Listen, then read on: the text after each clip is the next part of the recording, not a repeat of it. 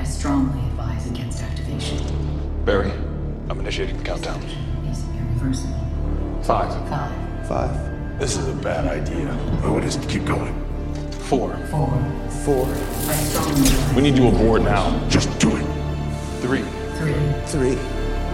2. 2. 2. This course is irreversible. 1. 1. 1. This action is irreversible. Welcome, I'm Andrew Dice, And I'm Stephen Colbert. and this is Zack Snyder's Justice League by the Minute. Part 5, a part that needs no introduction, just an opportunity to speak about our love for horses, and I think we can safely say Zack Snyder's acknowledgement thereof. Yeah, interestingly, I don't know if you have done this yet, but I did some scrubbing of the movie to look for horses due to their immense popularity over at BVS by the Minute. No scrubbing needed. I was scrubbing as I watched it. And there are quite a few hidden in the margins. Interestingly, I think this is one of the only chapters that doesn't have a horse in it, unless I missed it, except for the chapter name. You did miss it. Diana's funeral. Oh, yes, There's you're one, right. There we I go. believe it was called out as potential bat ears online, but then was revealed, no, that's just a horse from the back. Yeah. There are horses all, I guarantee you now, anytime we say that, we should probably say that if we can't find them, so people will be like, there's horses everywhere, look. Yeah. And then everyone wins because there's more horses. And you're right. I did spot that horse before, so I don't know. I'll have to find. I think there was one chapter that didn't have any. Maybe the next one. But regardless, yeah, horses. I guess I would hope, boy, considering where this one goes, I guess it's good that we get one in there right away. I would assume the odds are high that the next part 6, Something Darker, would not have horses in it. However, I mean, that's just willing them into existence. So anyway, enough talk about horses. Just kidding. There will be more, but let us begin our breakdown of part 5, All the King's Horses. Listeners to the podcast can find our live commentary, our watch party commentary of the movie, and can probably appreciate how big a laugh this movie got from us coming out of the intermission. That on repeat viewing does continue to seem to be really, really queued up well for Barry. Yeah, I think we commented on this with his introduction. His humor is compared to like the humor in BVS, that's way more like sarcastic and witty. It's kind of crazy that his humor is as just straight up humorous or goofy, Yeah. I guess, as it is, without like entirely breaking or destroying the tone. As a character, he really makes a lot of sense, and something that we're going to see a lot of this in this minute particularly is the fact that they even paired him with Cyborg that complements that or draws it out in a way. You'd think that would be the least tonally compatible duo, but it's one of probably the duos that you're more interested in seeing more of after this section. Yeah, the result is you end up realizing that these characters have their own chemistry, even if it's not, chemistry in like the most broad or instantly, what people usually mean when they say that. But we have it in this scene with Barry and Cyborg as two people who are, I guess it's like Cyborg's stoicism almost invites more from Barry.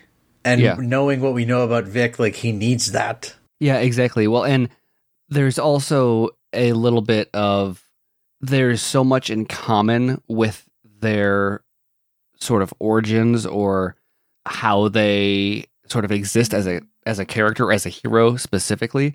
And they don't tell Barry's origin explicitly in this movie, but it's really easy to forget how young Cyborg is, I think, because of how much growing up he has to do so fast. Like, they let Barry be young, this college age kid, whereas Cyborg already had to be kind of an adult before his accident even happened, and then that removed him.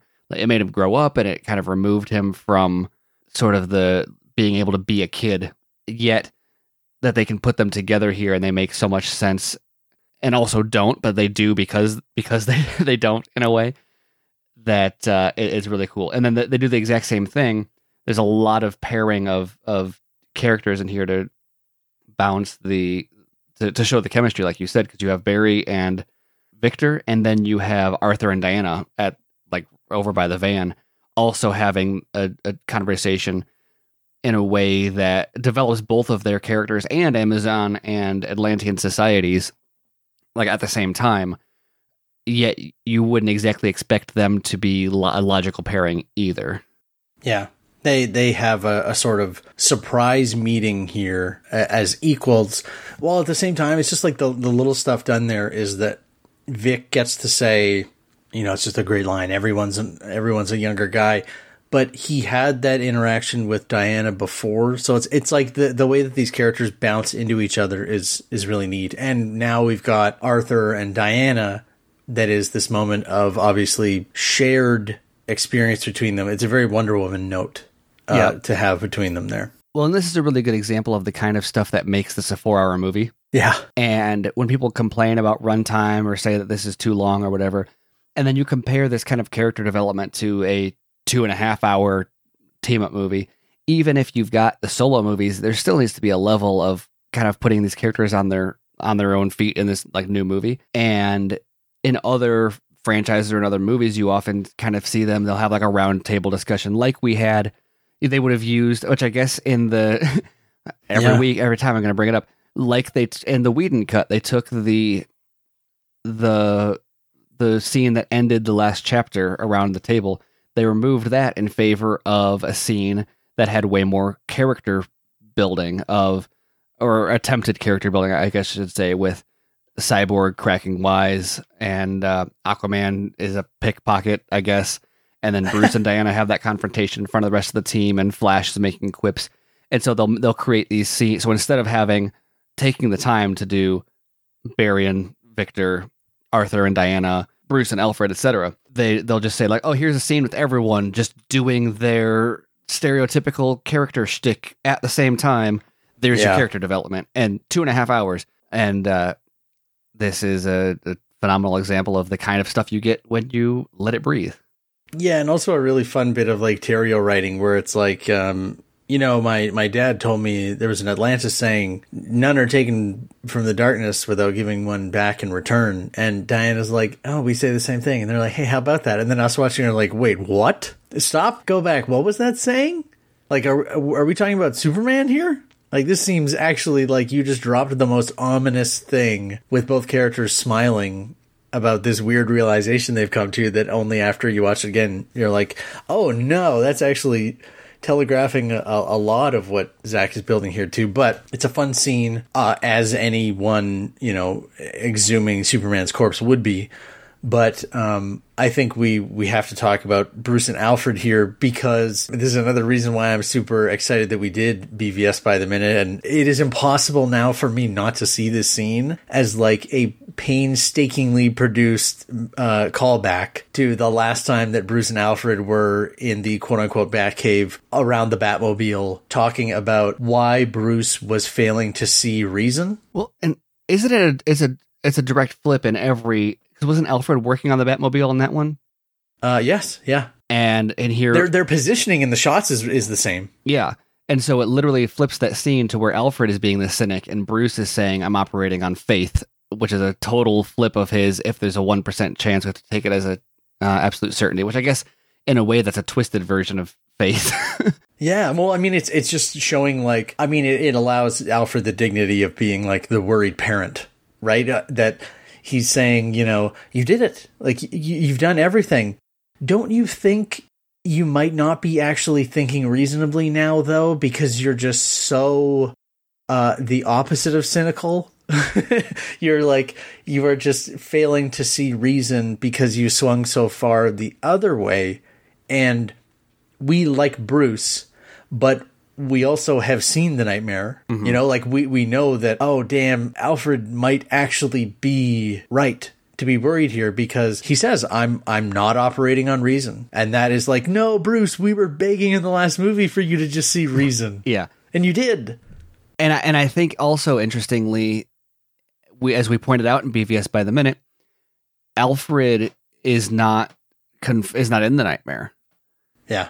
And so that adds another interesting layer to this. We see a lot of people later on in this movie in the nightmare, and Alfred is one of the few characters in the whole movie, other than Lois Lane, ominously, who does not. There is no nightmare version of Alfred. However much I tweeted that one time. Someone go find that of him wearing like a cowboy hat or something. It's just like a Photoshop. But yeah, so the fact that, like you said, we kind of know how this goes and how it goes for Alfred, it is a little bit more ominous there. Yeah, and I think it's just it's a fun detail of looking at Bruce's journey, and it is a true Batman story in that when Bruce Wayne finally finds his faith, the belief has replaced the cynicism, and just totally unrestrained optimism has taken the place of his skepticism. He is flying high and never in more danger of seeing something truly horrible befall him. Well, and that's what makes Alfred so perfect of a companion for him, because as we pointed out in the first or second chapter, that they very much switched places in a lot of ways, and that Alfred could very easily be full-on team, like, supporting Bruce now, which would be more like where he was in BVS. But that's not his role. He knows that he has to act as a counterweight, yeah, to control or to rein in Bruce's impulses. And I think that in a way, Bruce trusts him to do that, and he leans on it, knowing that, like, Alfred is holding, like, he's on belay on, like, that yeah. he's like a climber, and Alfred's got his rope, and he's like, okay, so I can just free fall, or I can, like, free climb here, and I know you've got my back. And it allows him to be the kind of Batman that he can only be if he's not the one responsible for reining in his own impulses. Yeah. And for all, we said we would love more Alfred and Bruce. It's a good moment of characterization for Alfred, where we realize that in BVS, his role was not to try to get Bruce to change his mind. It was to just be that check for him in either direction. Like you're saying, it's a really cool, that is his role, is to be his conscience, even if that is pulling him down or trying to pull him back up. And I know they're in the Wayne Aerospace hangar now, which is, by the way, absolutely, like, the fact that they shot that on a mostly real set, I think really That's shows wild, off, even though they're not fully utilizing it. There's an element to the lighting and the, I have to call out, you said Bruce is working in the Batmobile. Alfred is permanently working on something that doesn't work. Yeah. Which is, when we meet him, he's working on this layer of tech in the Batsuit that isn't working, Funnel Fairy Butter Bar, and now how are things, if this thing is not going to fly today, like, he's just permanently in a state of fixing things trying to fix that are Bruce. Broken. There you go. And Bruce among them. I think that, as anyone who listened to, like, our trailer breakdowns back before the movie was released will know, that this Terrio dialogue here is also throughout the entire wait and anticipation for this movie, there was this, we want more Alfred, we want more Terrio dialogue, and that was kind of lacking in the original version, or the theatrical version. And then we saw this scene if you want to take down a charging bull, don't wave the red cape at it. It's so Terrio and so Irons, and my understanding is that Irons is a big fan of the dialogue Terrio wrote for him, as I would be also. Like, and Terrio loved writing for Alfred, and so it really shines in scenes like this. And I just remember that moment of being like, oh, that's right, this is the kind of stuff that is in these movies, and I didn't even know I forgot to be excited for that, and it was such a great, like, oh yeah, this is gonna be good. And then it is. It's such a great scene. And it's also crazy how this looks really, really good in the Justice's Gray black and white version. And you can kind of see the strength of that, like the noir lighting and the high contrast in the color version it's perfect. It's a beautiful scene. Do we go from this to my favorite joke in the movie? That depends on what your favorite horse. It depends on what your favorite joke in the movie is. Wow. I know that we go from, I think they're putting the body in the coffin, but I think we move from that to Barry trying out his costumes. Option- What might be like the most old-fashioned, but also one of the best jokes, which is option A, definitely not A, or B, show me A again. That's just like, and the way the camera clips past them just as it's dropped is just like, this is when Zach had talked about how this was going to be a lighter and more, was going to revel in the fun between these characters. I think this is a great example of like, it's the kind of joke. I don't think Jason Momoa could ever get the credit he deserves for delivering this joke the way he does. Yeah, the timing on I that, guess like is what I'm the trying way to he say. sucks his lips. And Show like me again. the grin, like the little like sneer and like stare he gives at him, like the judging eyes. Ugh, It's almost a perfect. Jim Halpert look at the camera moment. yeah. and again, one of our first looks at Aquaman, Arthur really softening in a way that is fun. That is showing that he has more fun to him, not that he's just this gruff guy with a softer side, or he uses humor as like, armor or that kind of thing. This is just a moment that we're getting to see that is showing him loosening up. And we get a lot more of those as the story goes on with Barry, again, because of course Barry is going to pull that out of everyone when he is just being himself opposite other people. Fortunately, we follow it up with one of the best lines that Vic gets in the entire movie when Diana says that everyone should get dressed. And he says, I'm always dressed. Well, and again, even in that short moment, we get that we continue with that bouncing two characters off each other, even in the same, it's the same shot, right? Of we get Barry and Arthur, and then we get Diana and Cyborg. Once again, that's two different combinations. We've had Diana and Arthur, or Diana and Cyborg before. Well, and that's when he was gesturing at his body and saying, what part of this is a gift? And then he's literally saying, I'm always dressed for action. And then we get Bruce looking adorable. They go to infiltrate the base. We get more Barry being Barry. Shenanigans. This is yep, it's fun. We get, I think the big thing that stands out here, probably, I know that you've mentioned it before, is that moment where between Vic and Silas. Yeah, Which we've been building towards, I guess, longer than we realize we have. Yeah, Silas's story, every time he comes back, I love it. I think it was Ray Fisher that pointed it out. But if you pay attention, whenever Cyborg talks, not every single time necessarily, but most of the scenes where he's talking, he's very specific about like which eye he's looking at them out of, basically, or which side of the face is pointing at the camera. And in this one, when he walks past Silas, he's almost coldly walks by him, and there's a moment of tension of where do these guys stand, and are they going to see each other again? The red glowing eye is staring him down, I believe, Yeah. right? Well, and he walks past, and it's with the Cyborg side is when he walks past. But then after he walks far enough, and it's interesting because I watched it knowing that was a thing they were going to play off on when we were preparing for this, and I was like, how is he going? That turn is going to be really awkward. Until I realized how far they had him walk, so that it was natural for him to look back over his shoulder at him. And he looks back With the nod, over yeah. his right shoulder to show him the human side of his face, to give him the nod of approval from his son. And spoiler alert, that's the last time they see each other. Or not but maybe before the last time. Yeah, that is another inversion of Clark, where the last exchange he had with his father was of reconciliation. Yeah. And understanding, which makes it then even more tragic when we get back. But we have some other stuff to cover before then. I don't know if there is a part of the movie that I was waiting for without realizing that I was, more than returning to the Kryptonian ship. Yeah. The Zimmer, like the soundscapes that are going on in the ship, and the way that you instantly bring people back to Man of Steel just from that set is just so iconic. And then also doing the literal beats of the Kresh, the one with the dead guy in and all of that, and Flash's, I got goosebumps the first time I heard it knows he's here. That is like, man, that is exactly how you treat Superman. Like, this is and you have to earn that. We're going to be talking about this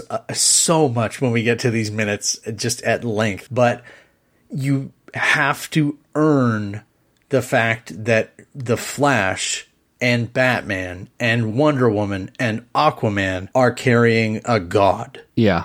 like, between them. That even if they see him as, they're talking about him as a guy, he is so powerful that his presence is altering things around him that neither they nor the audience can either understand or question. You just have to go along with it because he's Superman in a pine box. Yeah.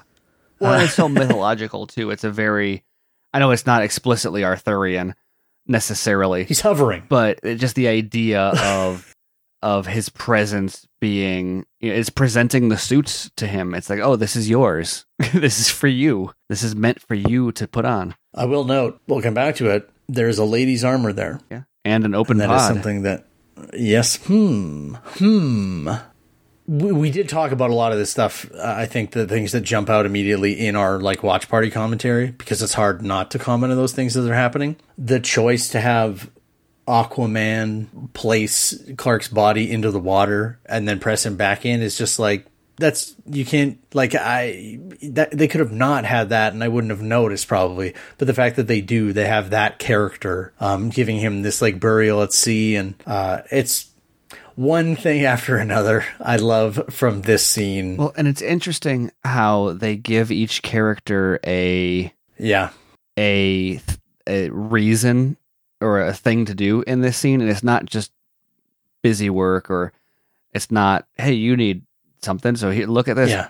Where Barry's running, Cyborg's operating the computer, Arthur is down in the amniotic fluid or whatever, pushing him down. Then you have Batman just like driving. No, do it. Batman and Diana looking at each other. Well, you have Diana watching very, very much like as an observer, I don't know. It feels very ethereal almost. Of she's just kind of witnessing this event, like the fact that she's not really involved. Well, I know I just said they gave everyone something to do, but the fact that she is, her role is to watch it. But then you have Batman do it is like so. It's I mean, everyone has a function. Obviously we move like we spoke about the vision, this return to the nightmare for Cyborg at length in our spoilers discussion of the movie, so we don't have to retread that. I'll just continue to say this looks fantastic and that Justice is Gray, and man, I love watching this every single time, especially just what is added where all that comes out of this sequence is uncertainty now. Yeah. I mean, obviously, the line from Excalibur, the future has taken root in the present. I think that's going to be a fun line to dissect, like word by word, because it just implies that these people are no longer in control of what is happening. They are passengers to what they've done. And I took a couple watches before I even caught it. This is the type of thing that I'm sure you were all about. The fact that the entire thing happens because Cyborg says no. He sees the vision. Yeah. And he goes, no. And Barry goes, go? Yeah. And then the robot just drops the thing. Yeah. But yeah, it's insane. Not to skip past the nightmare, but just the level of ominousness there is there, and Cyborg is the only one who experiences it. And you wonder if there wasn't that miscommunication, would he have said, hold on, let me tell you what I just saw. And just to make it clear, this, like, if people think this is a what if, this is a possible outcome, this is something that they can work against, you have Carla Gugino's voice repeating over and over, this outcome is irreversible. Yeah. This is irreversible. Like, the audience, us included, the dumb saps, go on watching the rest of the movie thinking, they don't, I mean, you know, that just like could happen, right? It's not like you can see the mother boxes, you know, form the unity and then wipe out the planet and then just like undo that. And then still everything else can still happen, right? That's totally not, right. No, that can't happen. We can go on about these, every single one of these shots is incredible, whether it's Wonder Woman being burned, ? Darkseid's arrival, the Amazons. Well, I mean, this is, we see Darkseid for the first time outside of So we saw him as That Yuxas without flashback. the armor and without the Omega Yeah. beams. And then, Here you see him on his King Conan throne. yeah, exactly. Just straight out of King Conan. And we have the Omega beams under killing Volko and Arthur. Yeah. But yeah, and then obviously with Superman on his knees. And there's Yeah. such a level. In the Batcave, yeah. I am curious about this because we got this is actually one of the first things that was teased when Dave, the film junkie, and I leaked that storyboard, that the rest of this scene, like you look at that and you think, like that's the King Conan shot, is that storyboard. And because of the nature of how much of this was completed, like it wasn't done for the theatrical cut, it has a vision. It's almost like the Watchmen opening, and the way that it's like this surreal, Yeah. the way It feels different. yeah, exactly. But I'm very curious to know if that was always aesthetically the Right. way that it was going to be done, because you have stuff like the Superman shot that's repurposed, for example, that if they had been able to shoot Superman and do dialogue, would they have done more there, or was it always meant to be this way? Because if this was done by necessity, it's so cool that that's kind of what he had to do, because it brings this level of it's prophetic in its artistry that it feels, if it was just like if it was like the BVS nightmare or something like that, it wouldn't have landed exactly the same way. But there's this level of weight it has because it's so surreal. Then is quickly replaced by, hey, rah, rah, exhilarating run from the Flash. Everything is good.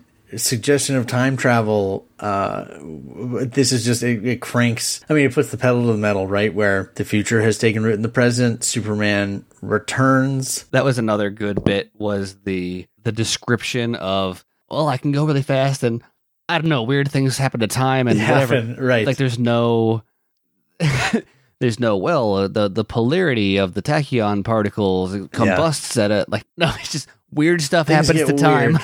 And I love it. You know, we talked previously about how you can't have Superman back without Lois, and so we get Lois first returning to the living, you know, as Martha said. With the pregnancy test tease. Yes, not alone. She has a very specific reason to return to the living, to take one last trip to the place where, you know, she lost Superman and say her goodbyes, I suppose. Ironically, no sooner has she decided to go back to the living and say goodbye to Superman that she says hello to Superman, having returned to the living, with this massive fight sequence that I don't know if there's like, if there are specific things you want to call out in the fight scene now. Like, we're going to be, I don't want to kind of spoil the fun of breaking this thing down like punch by punch or beat by beat, but I think the biggest thing is just that, as I've been calling out all of the individual character pairings they've been doing, they again create scenarios where each character gets to interact with Superman one-on-one, and that's just exactly. It's a cool way to quickly establish a relationship between each of them and him, and also kind of showcase a number of different powers he has.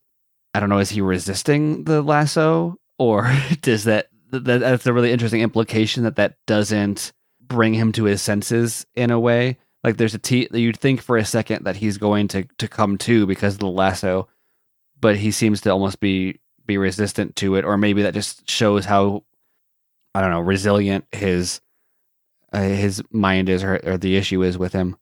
Well, I mean, even people who have listened to our talk on BVS is, remember who you are, is like, lady, if you think that is a resolved issue, yeah, who is he? After he's just woken up, give me a break. Yeah. One wonders where she learned that his name is Kal-El. I always thought that didn't get enough examination, considering that he died before they really got to talk of any meaningful substance. Yeah. But the one thing I do want to call out from this is the second time I watched the movie, and we can hold off to get into this when we do talk about it, unless you want to get sharing this with me. I remember going back and rewatching it to see, like, what was the scan of Cyborg? Like, what did it actually show? Thinking that there might be some, like, cool little bits in there, and there wasn't anything. And so then I, like, pressed play and was sitting there thinking, like, why would they... That actually does seem weird, because that was in the theatrical cut, and, like, I don't know why he did that MRI scan. Like, what would he be checking for? Yeah. Like, I can't actually figure that out unless it's supposed to imply, like, some kind of... Like, he's woken up with more of an alien... Like, he doesn't know how to... look at people or diagnose what's with them. And then, like, just because my brain was on that exact wavelength, that then when he and Lois have their scene together, I couldn't then, and now I can't not watch it as very explicitly him noticing she's pregnant. Right. She even gives him, like, a nod when he's staring at her of, like, yeah, believe it. Now, I mean, maybe it's because I've gone through this in real life. The expression on his face is playing it completely like he's just found out that he's going to be a father. So now that is the only way I can talk about it. And I'm super excited now to dissect every single one of those looks, probably with like timestamps down to like, and here he's like thinking, is this real? Like, how is this possible? And then he would be thinking like, oh, I know how long I've been gone then. Yeah. Like, this has to be relatively recently. And then she just says, you know, please, let's just leave. And with I'm trying to think of how many words she says, 5 words, maybe. I am completely reminded of why I love this version of Clark and Lois and Henry Cavill and Amy Adams. And they give me the vibe of them in the washroom from BVS, where I'm like, oh, right. Yeah, they had this connection. I also love how that moment is a reversal. Lots of reversals here of, BVS. How you've got Superman standing over Batman. Right. And Batman, interestingly, it's almost like he doesn't understand what he's trying to appeal to still. Like, it's like he's remembering... He realizes in that moment, oh no. It's like, I didn't think... Well, it's almost like he didn't fully learn from the Martha moment himself, where he's like, oh, I just say, like, Martha, right? But like, hey, Clark, we need you. Like, that's and going he'll to stop and see reason. Yeah. Yeah. And only because he doesn't comprehend that relationship that Clark has with Lois and understanding that she's the key. And I think he comes to understand it in this moment. Yeah. But just like in BVS, you say, is the Martha moment really what snapped? Try not to dig too much into BVS now before we get to those minutes. But I think there's a legitimate question of, did the word Martha really snap Bruce out of it, or was it Lois showing up that snapped him out of it and getting in front of him like his father got in front of Martha? And so the fact that that's what snaps Superman out, and even their positioning, Superman is above him, he's laying down, begging for his life. Like, it's such an interesting reversal. And I also have to say, I will always be very curious how this would have worked in the original version, where Batman and Lois were in a relationship at this point. Yeah, the inversion of Lois jumped in and said it's his mother's name and said, like, he's a son. That is so cool that now she's literally stepping in, and what's doing it is, you're a father. Yeah. And I think the theatrical cut plays it like Bruce brought her or something, right? Like, do you want me to tell you? He knew she was the key. I like what you're pointing out here, where this is Bruce is like, like if maybe I'll sample the audio and you'll hear it in the background while she's saying, like, please, let's go. You'll hear, oh, she's the key. Yeah. Well, and there's I think what Zach said is that in the original, I think it might be in the storyboards, in the original version of the story where Bruce and Lois were hooking up or whatever after BVS. Wow. Why do you make it so crass, Stephen? After Bruce had entered a relationship with Lois. But yeah, after when Bruce and Lois were courting, after the death of her former betrothed, the whole culmination of this whole thing, and I realize I'm digging deep here, but it ties to this moment directly and is not part of the story anymore, so it's not going to be relevant later, is that the whole Lois is the key thing ties to the question of whether or not it's Bruce's baby or Clark's baby. And the message that Bruce tells Flash before he goes back to tell him is say no, because Lois, right before Flash appears, says, Bruce, it's not yours, it's Clark's. And then Flash appears and says, no, she was lying to you. And that's what makes Bruce sacrifice himself to save her and fix the timeline. Now, looking back, if that had been the direction the story took, imagine looking back on this moment now and realizing, like, all of the, like, there's so many things going on here all of a sudden with the story. And I know it's controversial for the idea to have the relationship. That's why they abandoned it. But you look at, like, what that story has to offer about, I mean, it's the Lancelot and Arthur story. Exactly. And I would have loved to see that version. I like this version too, and everything. And so I'm not to dog what it became, but this moment is what makes me understand. Oh, that is why this moment is why they made that, originally wanted to go that direction creatively. Fortunately, the scene ends there. Now it is Silas's turn to be a hero. First by, I guess, knowing to conceal a mother box inside his coat, and then rushing it into the lab, where we can assume he was going to mark the box. That was the plan. I'm going to mark the box because I've realized that's a smart thing to do, and then the circumstances of the scene require that he can't get himself out of harm's way. And you get, another fantastic scene with Vic. Another callback to Man of Steel. Yes, and Terminator 2, Judgment Day. Yep. Lots of good stuff. I think Steppenwolf is at his scariest here. Yeah, I think I have in my notes Steppenwolf spiky, and spiky is in all caps. Spiky-est, yeah. When I rewatched this, and when he gets the box, my wife was watching it and started saying under her breath, I'm feeling myself. Yeah. I'm feeling myself, because he definitely is feeling himself. It is the beginning of the end. Oh, yeah. I mean, it's it's like almost sexual. Like how I'm trying to choose my words carefully. Like how spiky he gets here. It's just every single little panel on his armor is just like fully pointy, erect. Yes. Oh yeah, pointy, erectedly pointy. Spiky. So many spikes.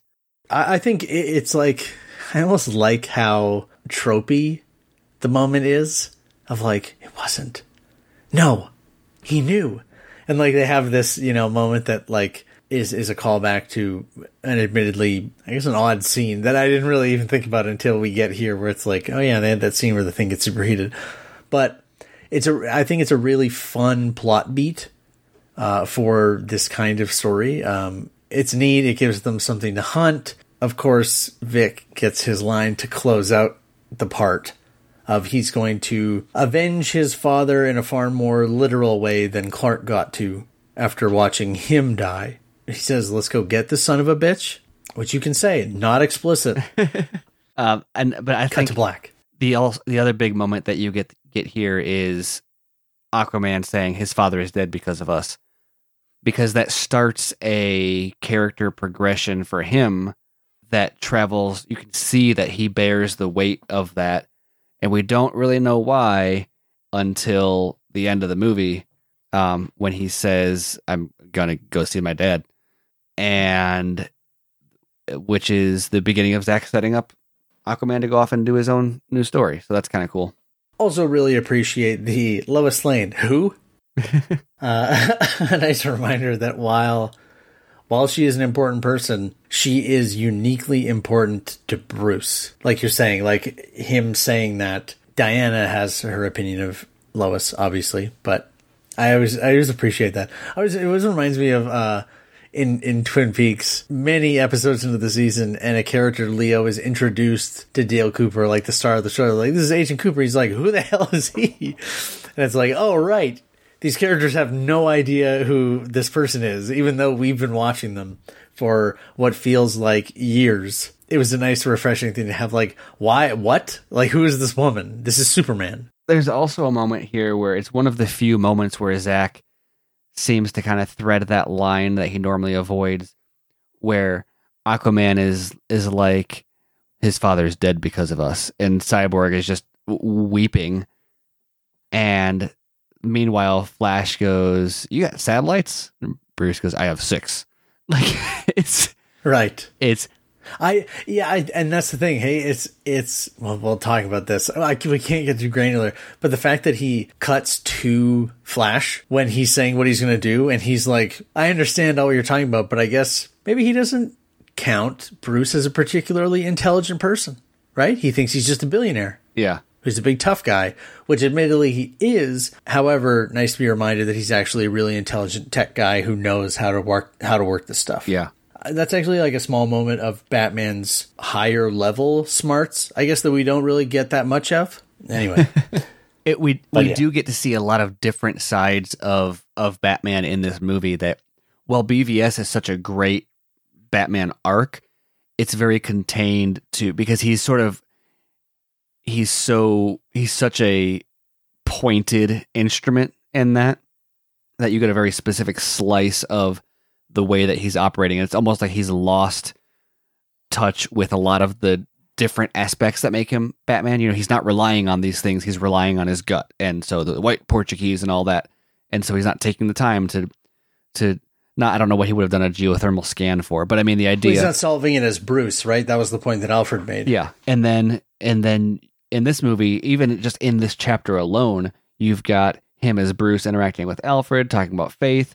You've got him encouraging Cyborg to keep on going with the boxes, which maybe isn't the smartest move on his part, but is driven by this sense of hope for Superman. You've got him pleading with Clark to tell him that the world needs him. You've got him talking about his satellites. Like, there's so many great different Batman things in here. Great moment of levity when he realizes something's bleeding. I hate you.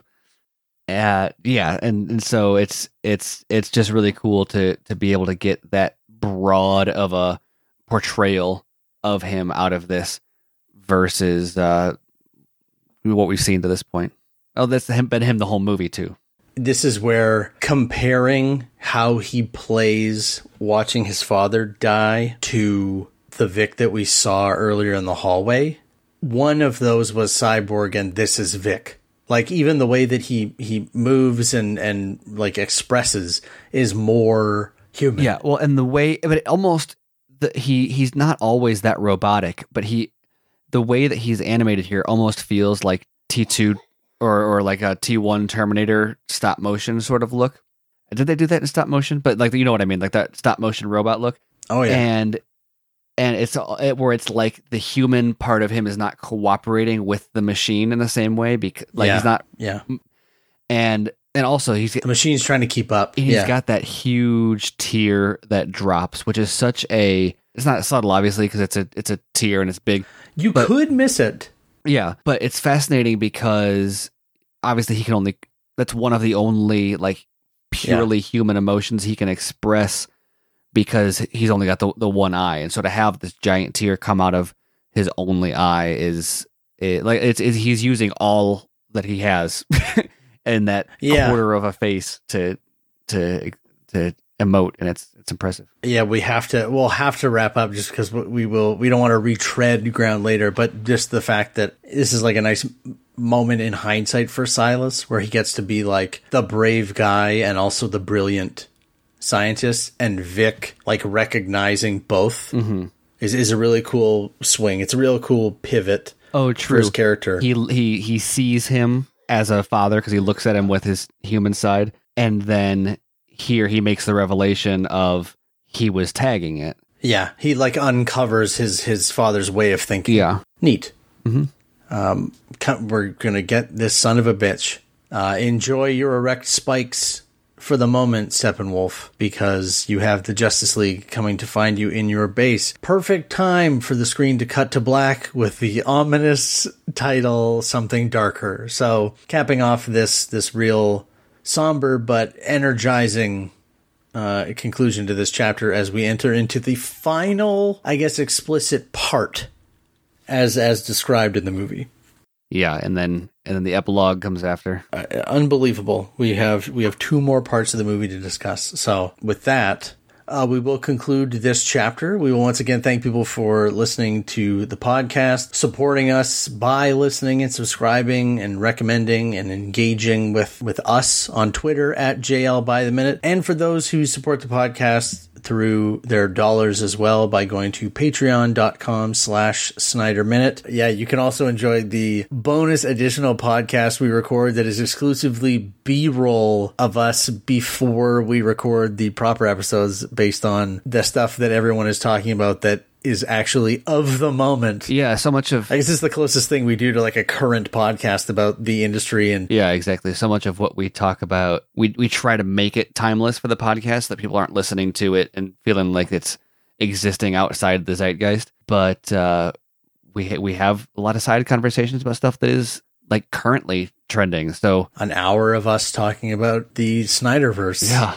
Various feelings that fans have about it, continuing or not continuing with the actors in other films, and or how we've ended up here. Or maybe just talking about Lex Luthor's pee. Like, we'll do both. Yeah. Yep. Exactly. If you are able to do it, that is fantastic, and a big thank you to those people, and a thank you to the people who are just listening. We will be back for part 6, Something Darker, of Justice League by the Minute.